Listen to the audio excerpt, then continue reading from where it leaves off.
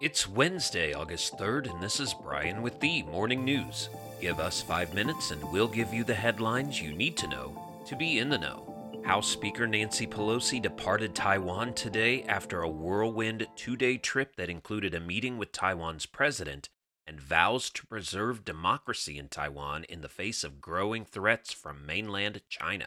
Mrs. Pelosi, the highest ranking U.S. official to visit Taiwan in a quarter century, now heads to South Korea and Japan before returning to the U.S. During her meeting with Taiwan President Tsai Ing-wen on Wednesday, Mrs. Pelosi said the U.S. wouldn't abandon its commitment to Taiwan, framing her visit as part of a broader struggle over democracy's future.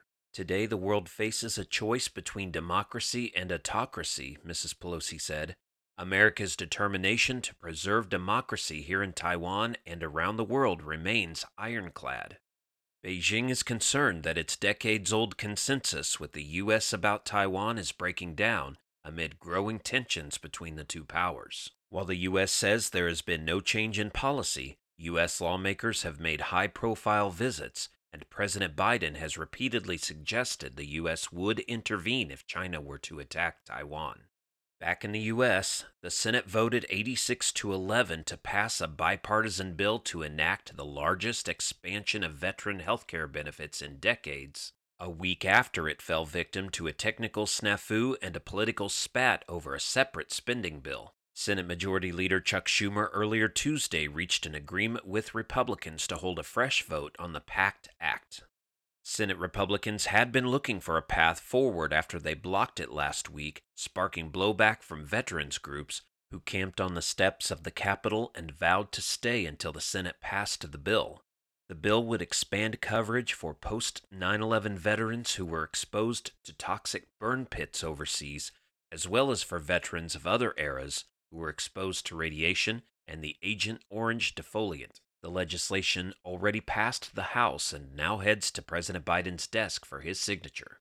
In other news, the Justice Department on Tuesday filed a lawsuit challenging Idaho's near-total ban on abortion, setting up the Biden administration's first legal battle over abortion access since the Supreme Court in June overturned Roe v.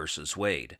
The lawsuit says Idaho's abortion restrictions unlawfully conflict with a federal law that requires hospitals accepting Medicare to provide emergency treatments, which can sometimes include abortion. Idaho has a ban set to take effect later this month.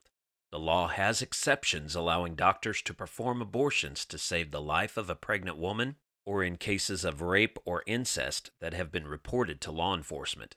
The law explicitly excludes cases in which a physician believes that a woman will harm herself if the abortion isn't performed. Meanwhile, Kansas voters rejected a proposed state constitutional amendment that would have ended protections for abortion in the first statewide referendum on the issue since the Supreme Court decision in June.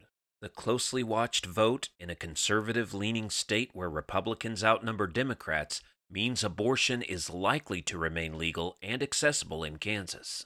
The result, projected by the Associated Press, also provides an early political victory to abortion rights supporters weeks after their resounding defeat at the Supreme Court. About a dozen states have implemented new curbs on abortion since Dobbs, and more are expected, while other states are moving to add protections for the procedure.